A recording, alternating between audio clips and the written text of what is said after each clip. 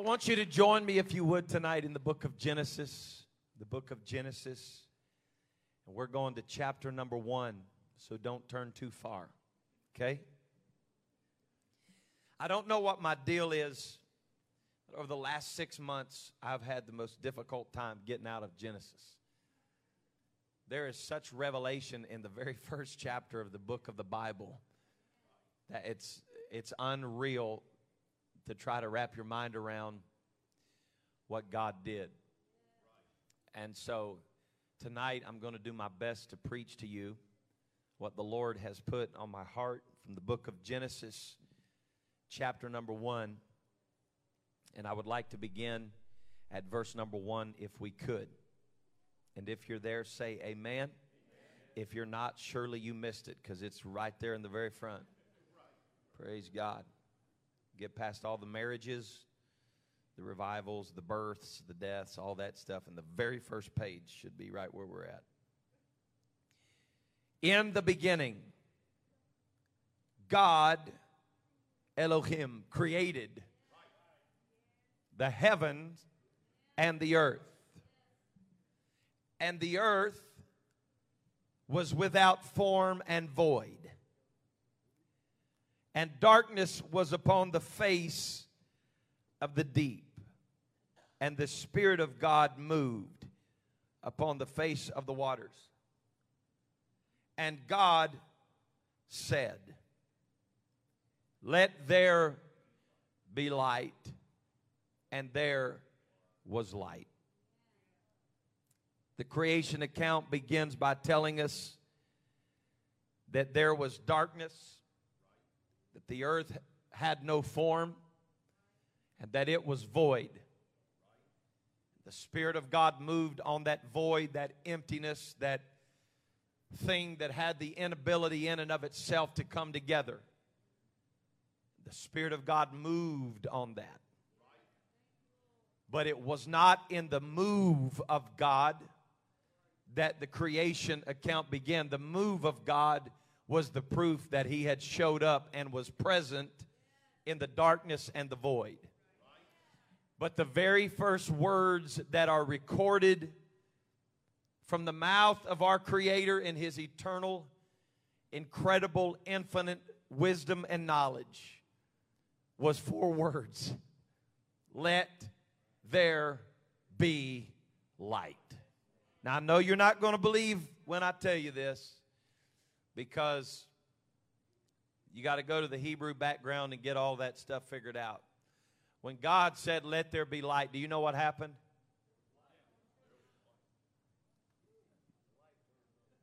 Can you believe that when God said it, it just happened? God said 4 words, "Let there be light," and the darkness knew right where to go. Woo-hoo. I want to preach to you tonight. Let there be light. And you may be seated in Jesus' name. There have been a lot of kings whose words have been recorded in the annals of history. There have been a lot of kings who have been written about them, autobiographies, kings that have written biographies of themselves. The words of kings that are recorded that literally by the spoken word of their mouth changed the course of history.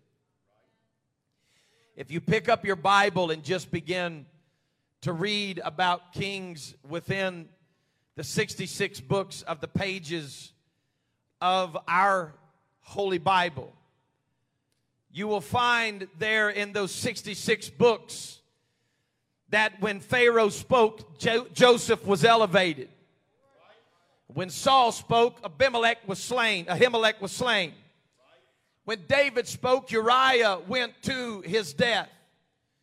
When King Solomon spoke, the temple was built. When Ahab spoke, Naboth's vineyard was taken. When Jehoshaphat spoke, angels ambushed his enemy. When Nebuchadnezzar spoke, 3 Hebrew boys went to the fiery furnace. When Belshazzar spoke, Daniel went to a den of lions. When Herod spoke, John Baptist was beheaded. When Festus and Agrippa spoke, Paul's life was spared.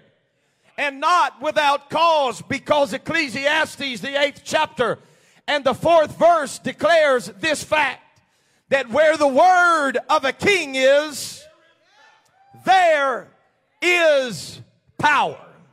There have been many kings who have spoken after the scripture was well written and recorded. And the word of a king would either give life or death, or would cause a man's family to be separated and his life to be spent in prison. But I'm declaring to you tonight that of all the kings that have spoken, there has never been a king that's been able to speak like the King of Kings and the Lord of Lords.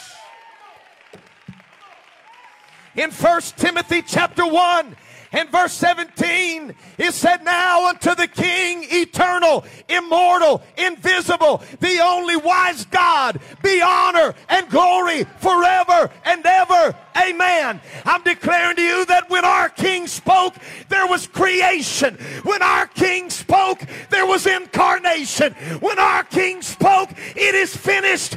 There was salvation.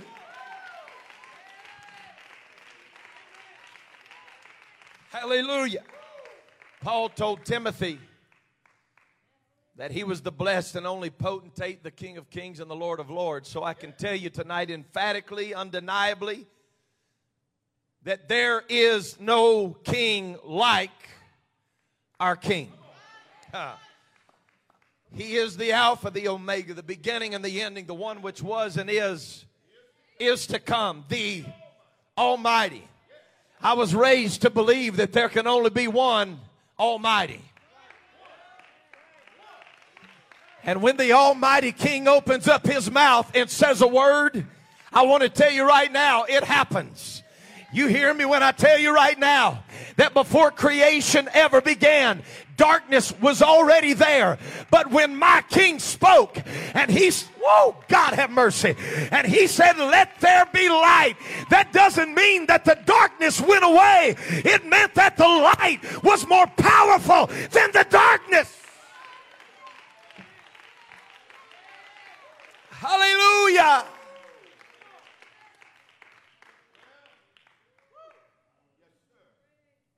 Now, I don't want to bore you tonight, but I just need to talk to you for a few minutes. You may have no sense of motion whatsoever right now unless you have an inner ear problem, then the whole earth's moving. But it's an illusion of miraculous proportions that you don't feel anything going on right now. You want to know what the real reality is? Now, don't let this freak you out. I think about this kind of stuff when I'm flying around the world. You're on a planet that's spinning around its axis right now at approximately 1,000 miles per hour. And what's incredible about that is you're not dizzy at all. Plus, the planet Earth is speeding right now through space at approximately 67,000 miles per hour. Think about that. 67,000 miles per hour. So on a day that you feel unproductive, like you haven't got anything done, nothing accomplished, don't feel bad because you've traveled 1,608,000,000 miles in the last 24 hours. No big deal, right? When was the last time that you just stopped and said, Lord, I thank you that I didn't fall off the face of the earth today? You know why? We don't have to worry about that. Because God said, let there be light. And when God said it, the order of the word of a king, God established things in order that never had to be second guessed. When God said it, it happened. God did not set the speed limit of the earth spinning on its axis and declare that it would be exactly 1,000 miles per hour. When God said with 4 spoken words, let there be light. Everything that had to be was. Everything that needed to be in order was. I just want to ask you tonight, when was the last time you realized that in 1,608,000,000 miles that you traveled, that there's anything too hard for God?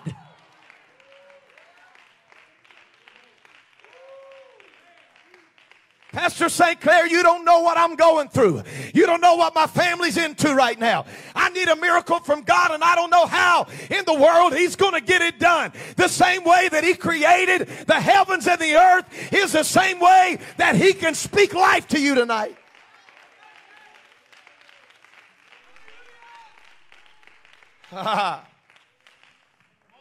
So stay with me right now. I don't want to freak you out.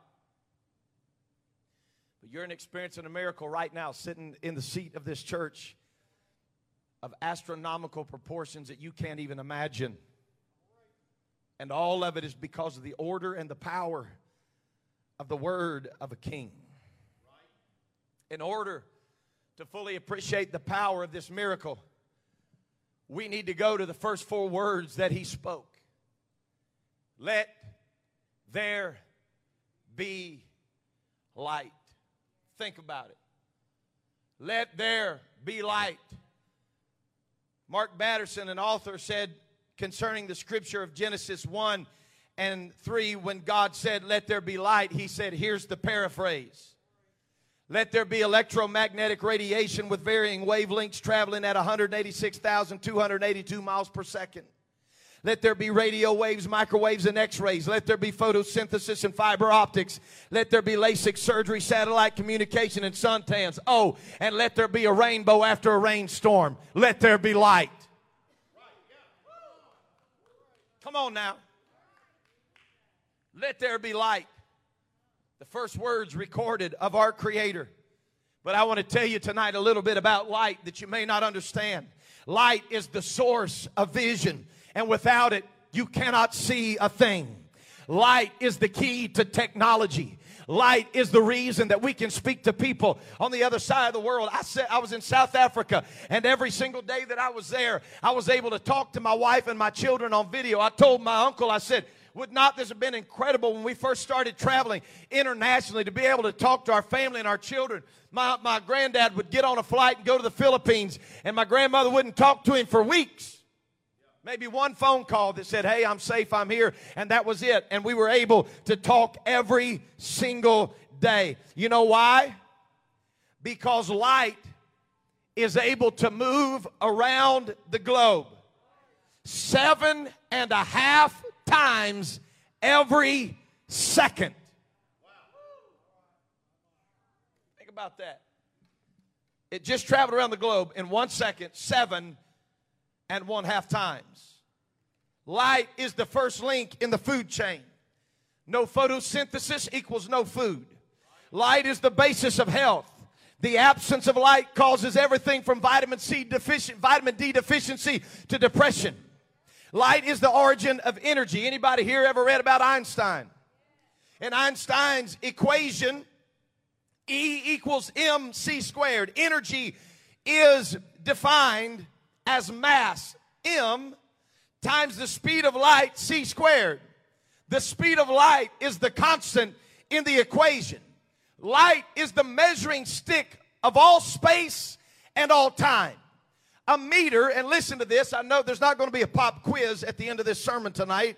A meter is defined as the distance traveled by light in a vacuum during a time interval of 1,299,792,458,000 of a second. And you wondered how they got a meter. Come on, somebody. They recently did studies in fluorescent microscopy as to what happens at the moment of conception when the seed enters into the egg of a woman. And with that, they said, with close fluorescent microscopy, that at the very moment that seed enters into the egg of a female, that the egg releases incredible amounts, billions and billions of zinc atoms from the egg that emit light, and literally under that microscope, sparks begin to fly. At the moment of conception, the first 4 words of God Almighty come into play, and there is light. Is it any wonder that Jesus said, you are the light of the world, a city that is set on a hill? I'm telling you right now, He didn't create you to be dark. He didn't create you to live in darkness. He didn't create you to live in depression. He didn't create you to be underneath. He created you to be above. He created you to be the head and not the tail. You've got the ability tonight to look at darkness and declare that the light is greater. Somebody shout yes. Woo! I feel Him here tonight. On January 1, 1925, Edwin Hubble gave a presentation that proved to be a cosmological paradigm shift. At the time, the prevailing opinion was that the Milky Way galaxy might be the sum total of the cosmos. Hubble was a pioneer of extragalactic astronomy, and he argued otherwise. His key piece of evidence was the degree of redshift observed in light coming from distant stars that increased in proportion to their distance from the planet Earth. In one fell swoop, the size of the known universe was increased by a factor of 100,000. Think about that. Even more significant was the simple fact that the universe is still expanding. Nearly a century later, the Hubble telescope has spied an estimated 200 billion galaxies. And recent research indicates that this estimate may be at least 10 times too low. Here's the significance of that discovery, folks, and stay with me for just a minute. The 4 words spoken by God in the beginning of time, as we know it, let there be light, is still creating galaxies.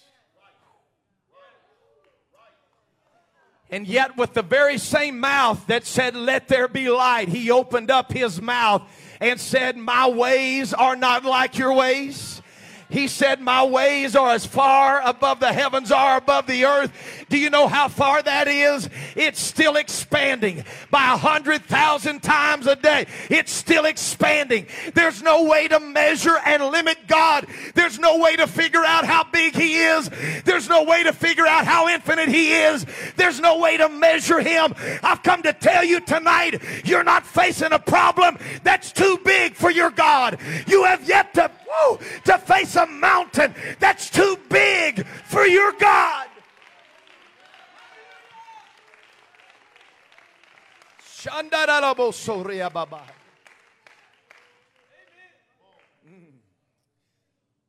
I'm in my introduction. I'm fixing to get to my sermon, so just stay with me.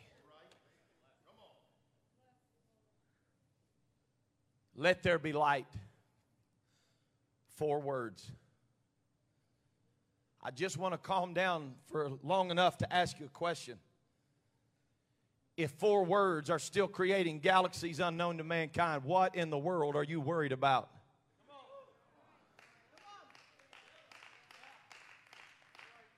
Well, God's never seen a problem like this one.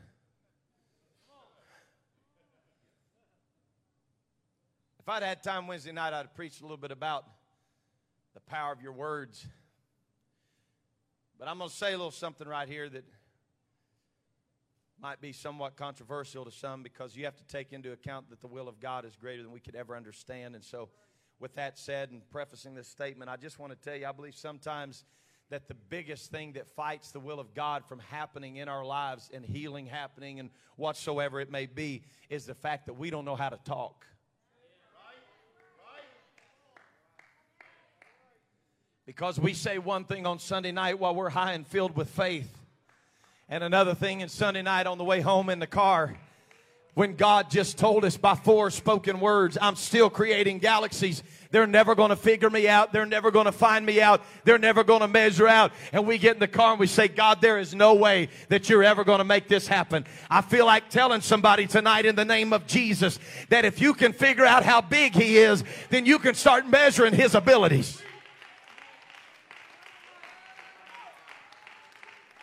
Job began to query the Lord and ask God some questions about the dark days in his life, at which point the Lord turns and queries him and begins to ask him questions along the same line when He said to him, Job, where were you when I hollowed out with my hand the earth? Where were you, Job, when I stretched the line across it? Where were you, Job, when I told the ocean you can only go this far? Where were you, Job, when I told the heavens to separate and the firmaments to separate? I feel like telling somebody tonight that feels like you're living in darkness, let there be light.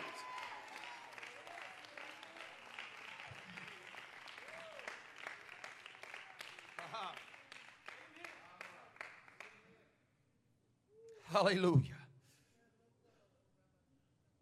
Still trying to figure out what in the world I'm worried about tonight. When I sit trying to figure out exactly how in the world God is going to fix what needs to be fixed. While I'm preaching to myself, I feel like taking some pressure off your shoulders, and I want to tell you tonight, I don't want to surprise anybody in here.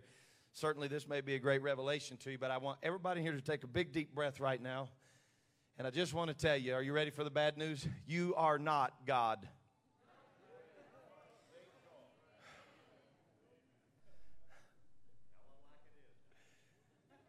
You are not Him. Nor does He need your help being God.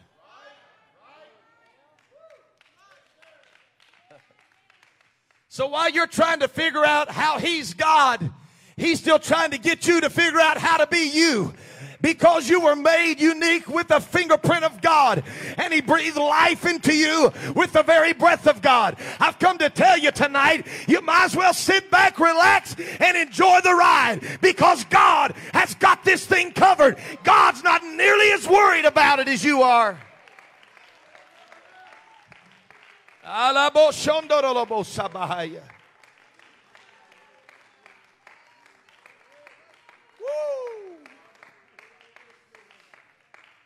How did God create? He created with His voice. He spoke. Look at the power of 4 words. Let there be light. Now, folks, I'm not an English major. I'm not. If you can't tell, sometimes I have a difficult time even speaking English. But I want to tell you, I know what the word let means. The word let means it has to be allowed. When somebody knocks on the door and you say, no, go away. Let me in. Right? Maybe your kids don't do that. Dad, she won't let me in. I'm like, oh, God. If I come upstairs, I'm kicking the door down. And then you're going to have to move your hands and let me whoop your hide. Let me in. Let me in. God said, let there be light. Let there. He wasn't asking permission. He was making a statement. Darkness, you have no choice right now other than let there be light.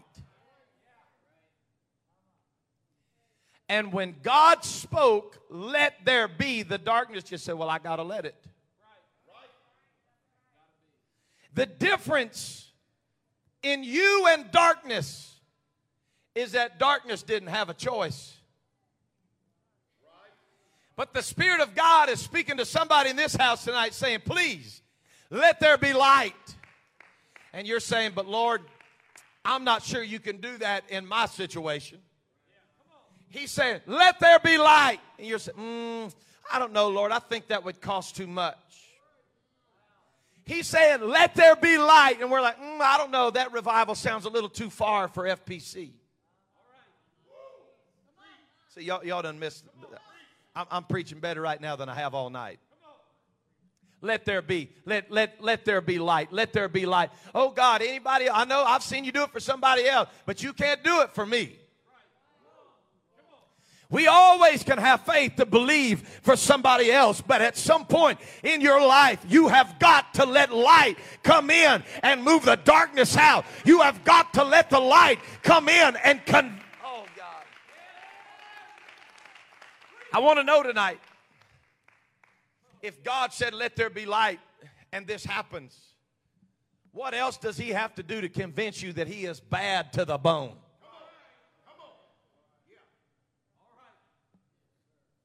You know that big deep breath you just took a while ago? Remember that?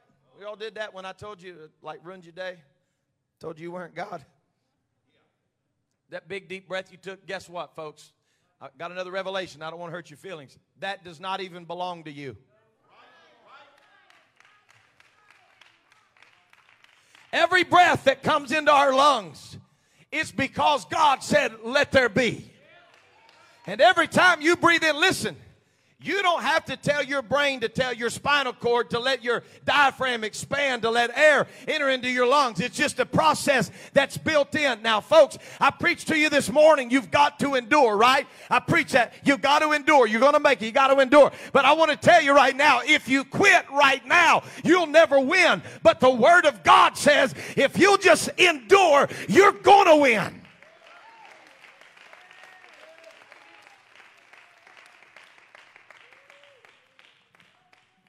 Humanity was the only creation that God created with his hand and with his touch and with the ability to tell light no.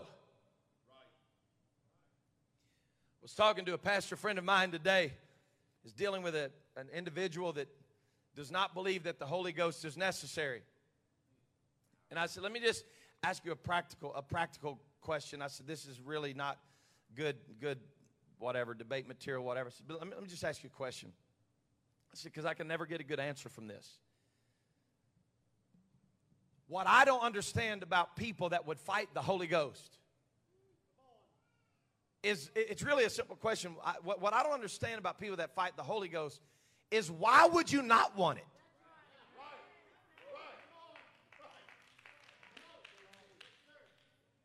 It's a gift that God says, you can have it.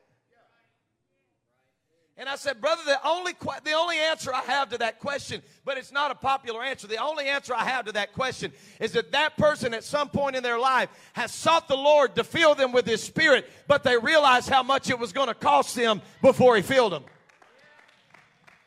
They realized what they were going to have to lay down and what they were going to have to quit doing and what they were going to have to repent of, because He's a jealous God and He will not share His glory with anything else. I don't understand that. I don't understand why people would go to a church and they'll say things like this. They'll say, you know what? I believe that the Spirit of God is a gift that we can have, but I don't believe it's for everybody.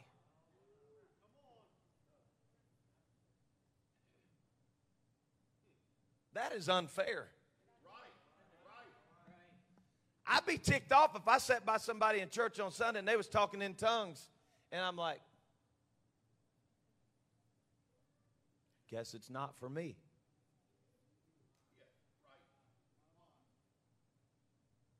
What do you think, you're an orphan? You are a son of God. You are a daughter of God. It is His good pleasure. Woo! It is His good pleasure to fill you with His Spirit. I've come to tell the whole world tonight, you may not want it and you may not think it's necessary, but I'm so glad that I've been filled with the gift of the Holy Ghost. Woo!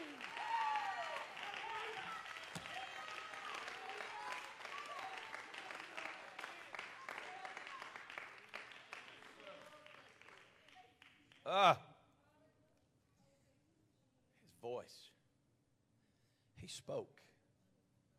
Let there be, and there was.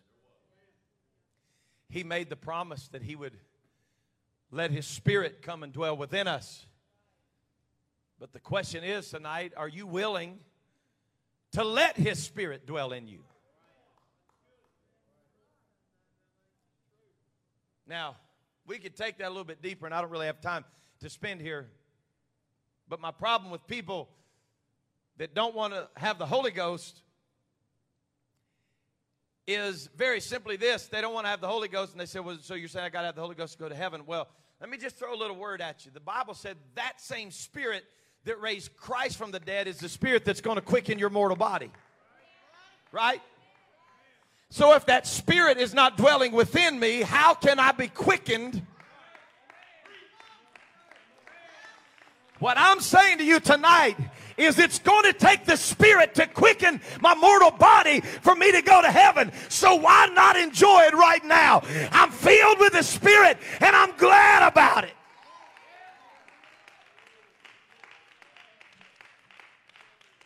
Yes.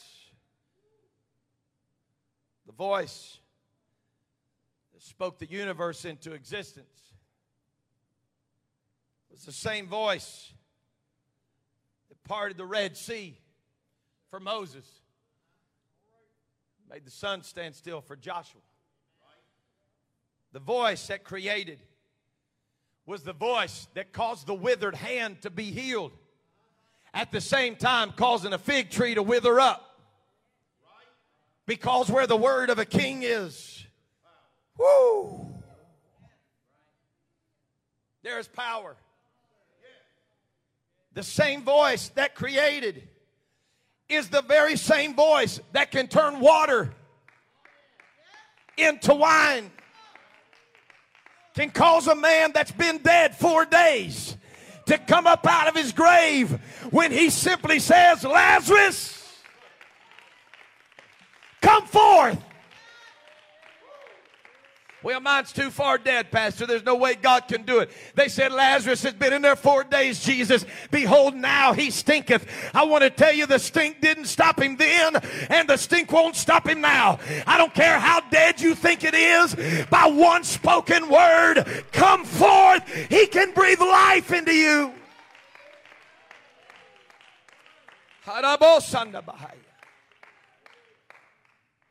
He's able. He can speak however he chooses to speak. He can speak through Balaam's donkey. He can speak through a burning bush. He can speak through Bethlehem's star. He can speak through a preacher on a Sunday night. He can speak however he wants to speak. But the bottom line is, whenever his word is spoken, there is life that comes in. When his word is spoken, there is light that comes into darkness. I've come to challenge you tonight. It's time for us to open up the book, starting on the very first page of the book of Genesis, and believe what the word says. That when God said, let there be light, there was light. Let there be. Let there be. Let there be. His voice can show up not only through a burning bush. His voice can show up through a finger writing on the wall. His voice can show up through a finger writing on tablets of stone. His voice can shut the lion's mouth. His voice can cause the fire to not burn up 3 Hebrew boys, but come out with what had them bound unlocked, and them walking out not even smelling like fire. I want to tell you tonight, his voice is as powerful as it's ever been. He is able to speak into your situation. He is able to look at the storm-tossed wave and say, peace, be still. Peace, be still. Peace, peace, peace. Boy, I felt something right there when I said that. Peace, peace. Somebody needs a little peace in this house right now. Somebody needs God to settle your spirit right now. Somebody's here tonight and you've been asking God in your quiet time. I feel the Holy Ghost right now. While tears, hot tears, have dripped down your face into your pillow at night saying, God, please just give me peace. Well, I want to tell you that the Prince of Peace has walked in here tonight and he's speaking peace.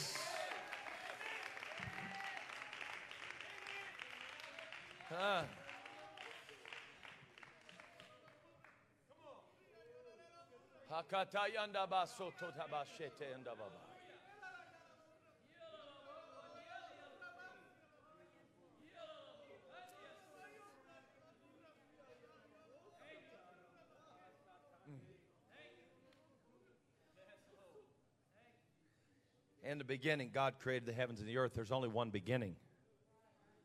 There's only one beginning. And John chapter 1 and verse number 1 said that in the beginning, guess what was in the beginning? The Word. The Word was with God. And the Word was God. The same was in the beginning with God. All things were made by Him. And without Him was not anything made that was made. In Him was life. And the life was the light of men. Oh. The light shined in the darkness, but the darkness comprehended it not. When I was a kid, I thought that meant that the darkness couldn't figure the light out. But if you look at the root and understand the word, it means that the darkness could not squelch the light. It could not put the light out. That the power of the light was greater than the power of the darkness. I want to tell you tonight, let there be light, because the power of His word is greater than your darkness. Oh, God. Can I build your faith for just a minute? Somebody shout beginning. There was only one beginning. But before there was a mountain to climb, or a man to climb the mountain, before there were galaxies above us or grass beneath us, before there was an air for a bird to fly in or water for a fish to swim in the beginning was the Word.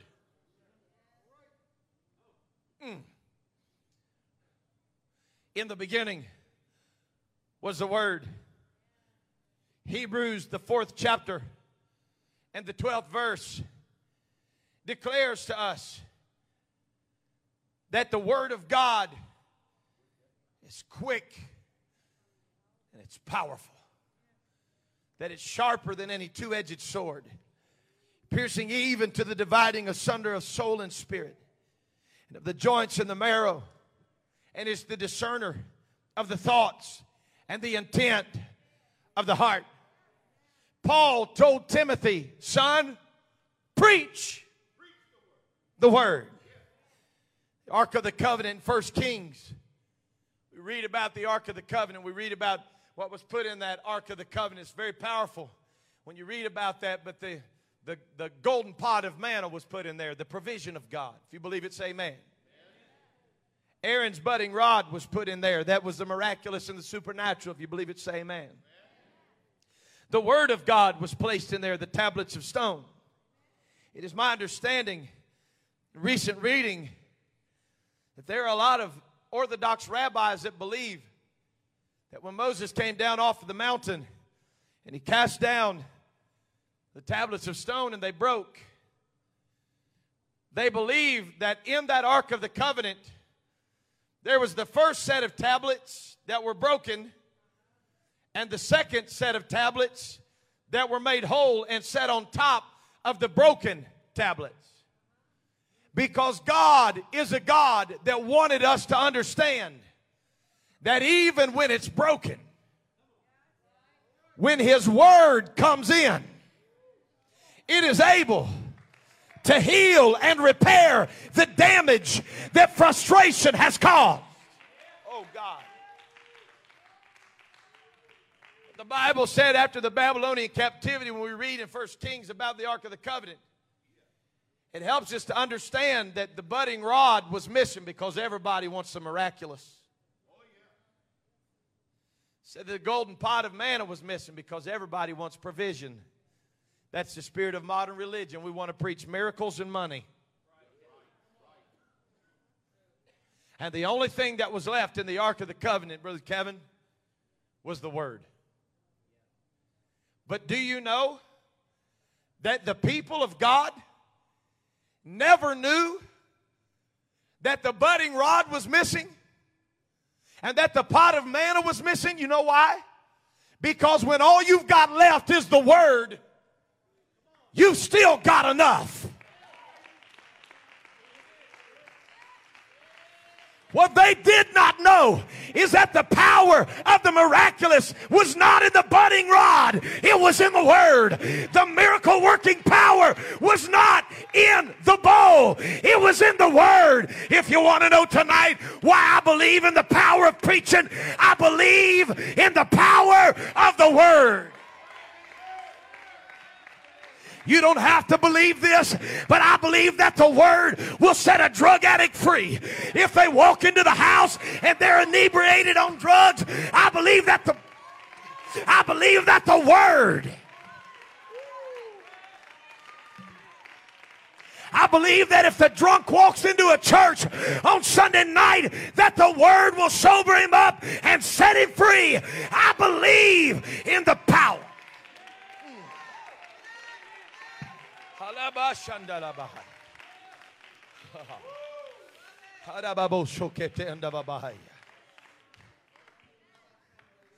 almost done. Stay with me. I have no clue when I started, so just stay with me.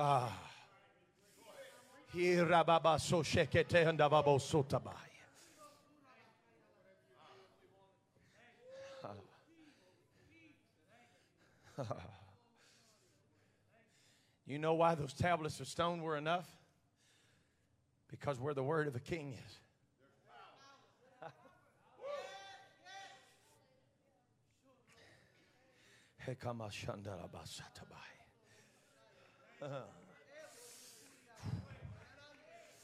He said there is coming a day.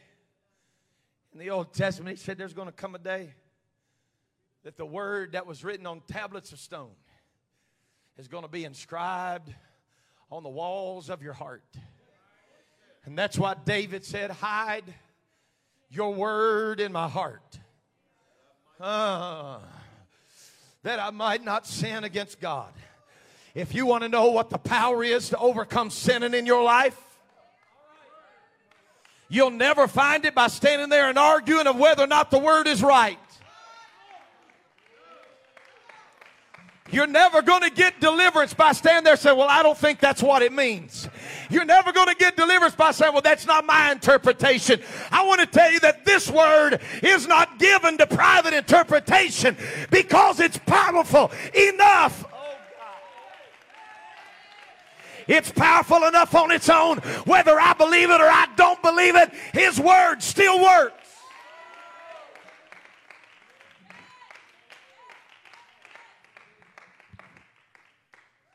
The word was written on 2 and possibly even 3, if we search a little bit deeper, 3 continents. We know for sure at least 2 continents, and there's a really, really good strong chance 3. It was written in Syria, Arabia, even pagan Italy and Rome, and others in Greece. It was put down in the desert of Sinai in the wilderness of Judea. It was penned in a cave called Adullam, a public prison house in Rome, on the Isle of Patmos, at the palaces of Shushan, the river of Kabar. It was penned as he wrote from a prison house to all the saints of Caesar's household. In an environment where the word was not supposed to be. Paul said, I just want to remind all the saints that aren't even supposed to be there that the word can be as powerful in Caesar's household. Oh, God.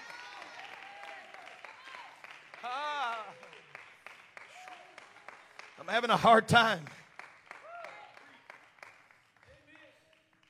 tapestry of truth that we call the precious Word of God miraculously emerges from all of these diverse scenes, different circumstances, different geographical places.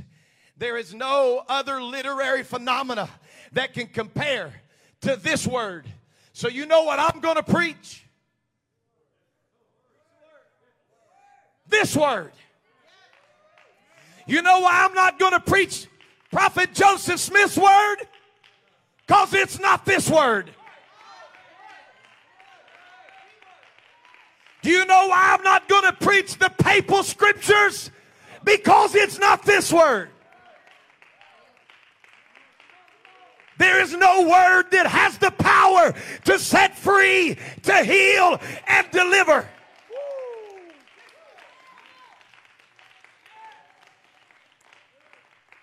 Stay with me. I'm hurrying. It was not just written in a diversity of places. It was written in a diversity of languages, different seasons. It was written in different times.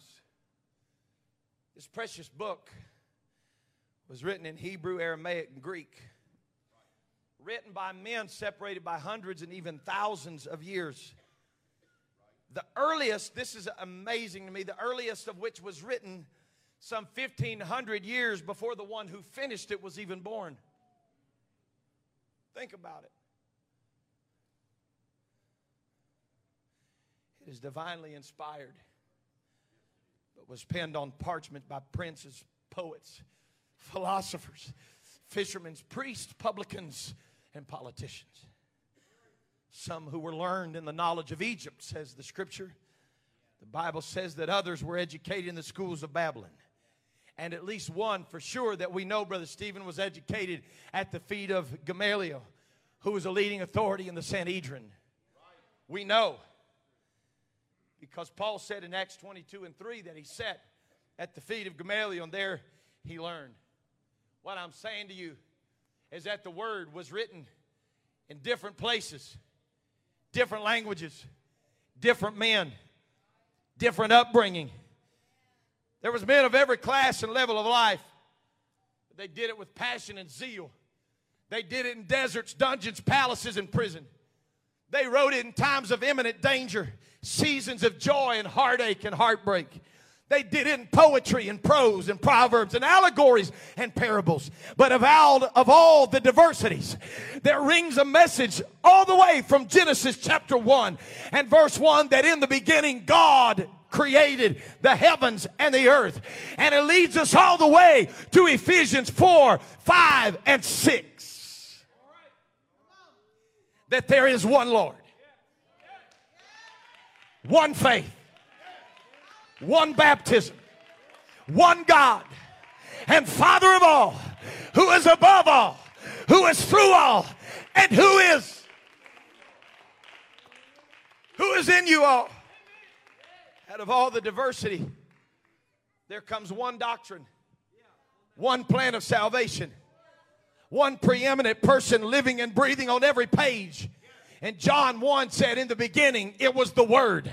And in 1 and 14, he said it was the Word that became flesh and dwelt among us. He is the preeminent. He is above all things. He is before all things. He is after all things. All things were created by him. And without him was not anything made that was made. I've come to tell you tonight that all things that we see, visible and invisible, it all revolves around one preeminent man, and he is the living Word, and he has a name. His name is Jesus.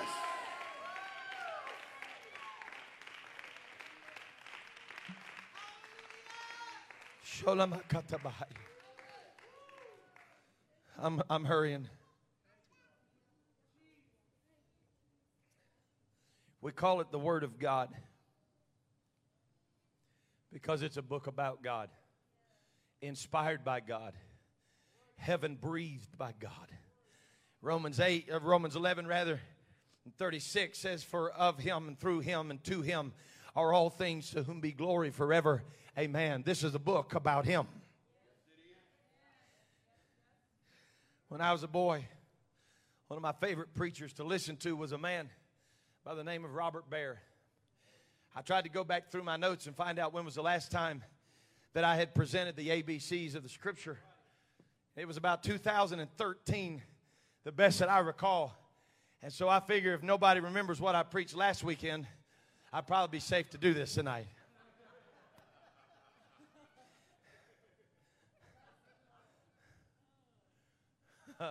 You're welcome. But what I want to say to you tonight is if you really want to know the Word, you need to go back to kindergarten and learn your ABCs again. You got your seatbelt on? Take it off, because it works. Hebrews 5:9 says He is the author of salvation. Hebrews 1:3 says He's the brightness of God's glory. Isaiah 32:2 says He's the covert from the tempest. John 17:26 says He's the declarer of God's name. Hebrews 1:3 says He is the express image of His person. Luke 7:34 said He's a friend of sinners. Matthew 12:42 said He's greater than Solomon. Acts 3:14 says He's the Holy One and just. Hebrews 6:18 says He is immutable. Acts 13:39 said He is the justifier of us all. Ruth 4:14 calls Him the kinsman redeemer. John 1:29 said He is the Lamb of God. Romans 3:25 said He is the mercy seat. Philip 2:9 said He's the name above all others. Revelation 22 said that He is the Omega, or the last word. Romans 9:21 says He's the potter. John 5:21 He's the quickener. Deuteronomy 33:27 He is the refuge. Psalm 3:3 He is the shield. John 6:48 the true bread come down from heaven. Ephesians 3:8 He's unsearchable. John 15:5 He's the vine. Zechariah 2:5 He's a wall of fire around us. And in the Greek alphabet He is Alpha and Omega. From A to Z He's got you covered.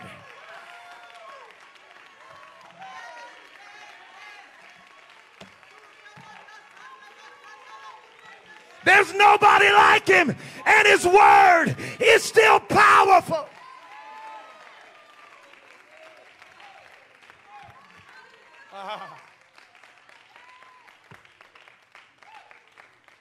You can come up whatever you want to do. I want to tell you that all 66 books, Brother Miller, is full of His power. It's full of His presence and full of His person. We see Him everywhere and always in His Word. He's in Adam as the head of the human race. He is the second man Adam that fixes what the first man Adam messed up. He is Melchizedek, the high priest that's without beginning or ending. He is in David as the king of his people. He's in Aaron as the priest of his people. Can I tell you tonight, whatever you need, He is. And He is the Word. He is the life. And when He speaks, light comes.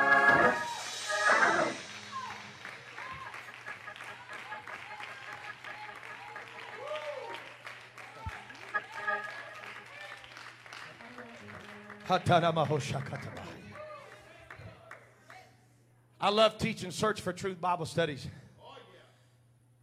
And in the very first lesson of Search for Truth, there is a story that I love to share. It's about Voltaire, who was the French philosopher. Voltaire said 100 years from right now, there will not be a Bible in the earth except for one that's looked upon by an antiquarian curiosity seeker. Well, 100 years later, Voltaire was dead, and his own press and house were being used to print and store Bibles by the Geneva Bible Society. He said there won't even be a word in 100 years. But in 100 years, they used the very press that he used for false doctrine and printed the eternal words of life.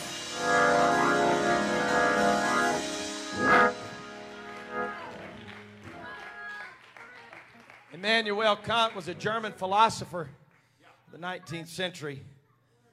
He is a very widely held central figure of modern philosophy, and he predicted that by the year of 1900 there would be no more Bibles. Mr. Kant died in 1803. It's 2019.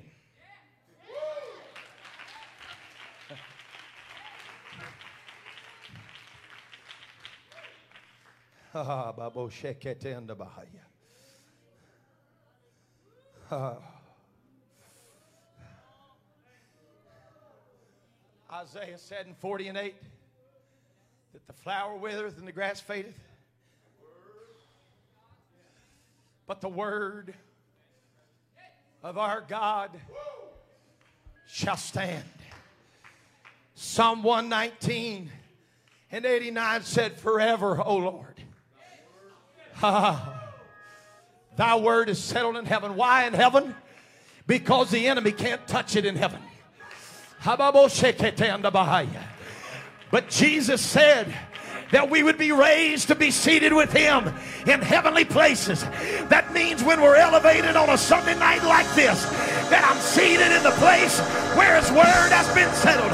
And I'm declaring to you on this Sunday night that his word may be settled in heaven, but go ahead and let him settle it in your heart. Let there be light.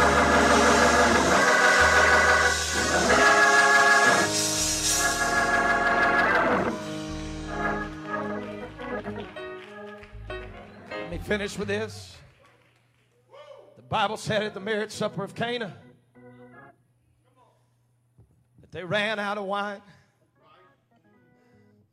and the governor of the feast said, what are we going to do? And Mary came walking up, looked at Jesus and said, we got a problem. When she did, Jesus looked at her and said, woman, what's wrong with you? My time has not yet come. But watch this. When she turned around, the Bible said she looked at the servants and she said, whatsoever he saith, do it. Because when he speaks, I said, when he speaks,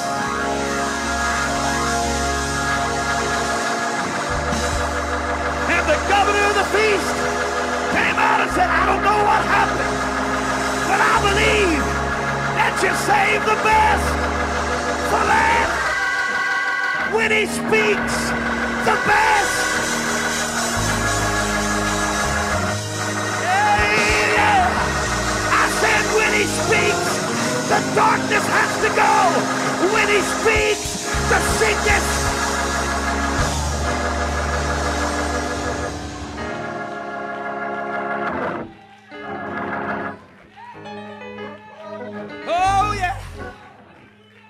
Whatsoever he says, do it.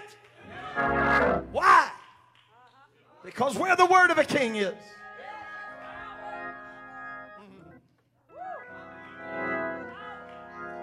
See, right about now, somebody ought to be believing what I'm preaching. Some of you have been locked up, tied up, tangled up in trouble. But I want to tell you what the word of the Lord says. He that the Son has set free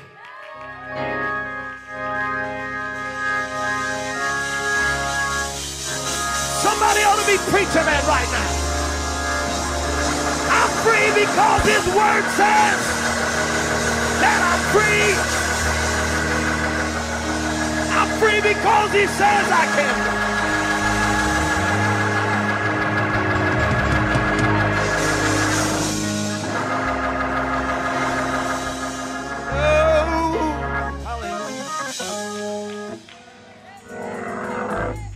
Some of you still trying to convince yourself right now that his light is more powerful than your darkness. But the power has never been in the question of whether or not his light is good enough. The question of consequence is, will you let there be light? So I'm speaking to every doubter, and I'm speaking to confusion tonight, and I'm saying in the name of Jesus, every spirit of fear, every spirit of depression, let there be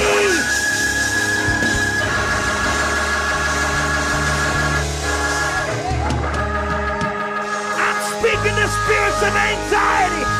And I'm declaring, let there be light.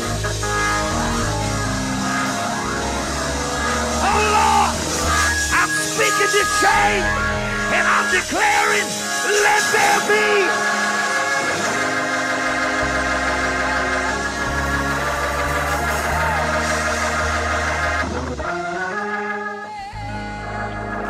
They said, Lord, we fished all night and we hadn't caught a thing. He said, Peter, I dare you to go try one more time. But Lord, we toiled all night and we came back empty-handed. He said, you don't understand, Peter. It's all about position and timing. So Peter, take your net and cast it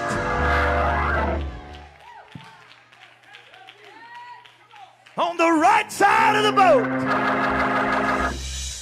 Peter said, Lord, I've tried it my way, but nevertheless, at thy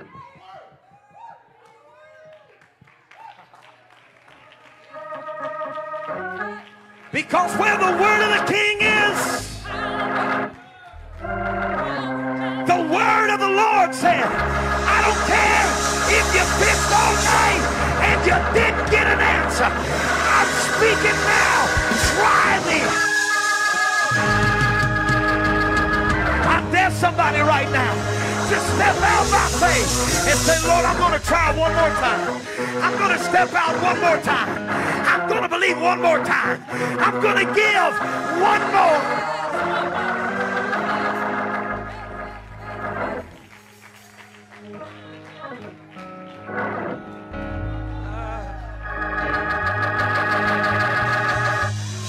Understand.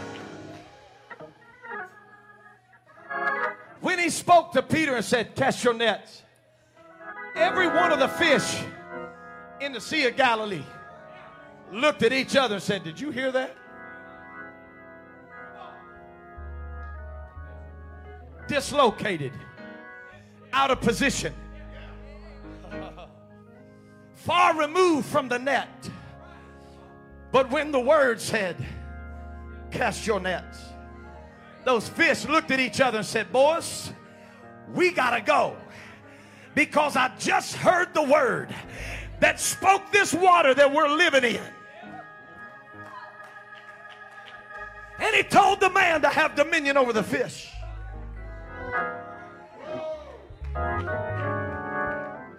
Some of us get so discouraged when we go look and we don't have the answer we've been looking for. The very same voice of the prophet that said the heavens are going to be shut up for 3 years. 3 years later, he said, I hear the sound of abundance. And when he sent his servant to go look, he came back and he said, sorry, Rev, there's nothing there. But the word of the prophet looked right back at him and he said, brother, go again 7 times. And when the man took off running, he came back a second time, didn't see anything. He said, go again 7 times. That's when he went the 3rd time, the 4th time, the 5th time. Can I tell you right now? He didn't see anything until he went as far as God said to go. But when he got there on the 7th time,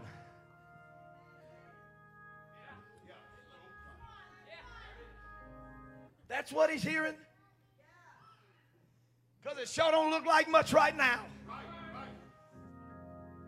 But when he came back, he said, prophet of the Lord, I want to tell you, what you've been hearing and what I'm seeing don't look quite the same. But I got to believe the word is right.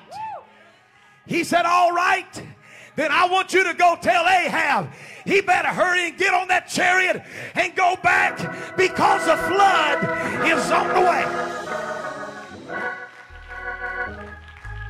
Some of you done quit. Some of you say, oh, no. I've been there, Pastor. I've tried. There's no reason to go back.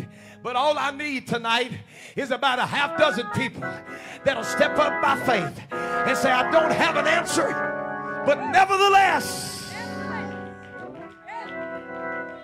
See, I know what we're waiting on. We're waiting on the kick drum to start so that we can bounce.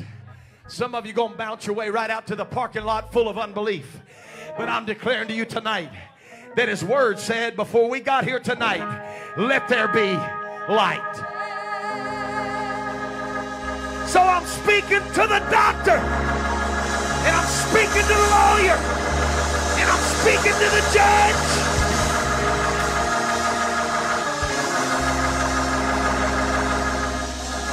Let there be light. I dare you right now to fill this house. Let your faith reach up and connect to the heartbeat of God and give him a shout of praise.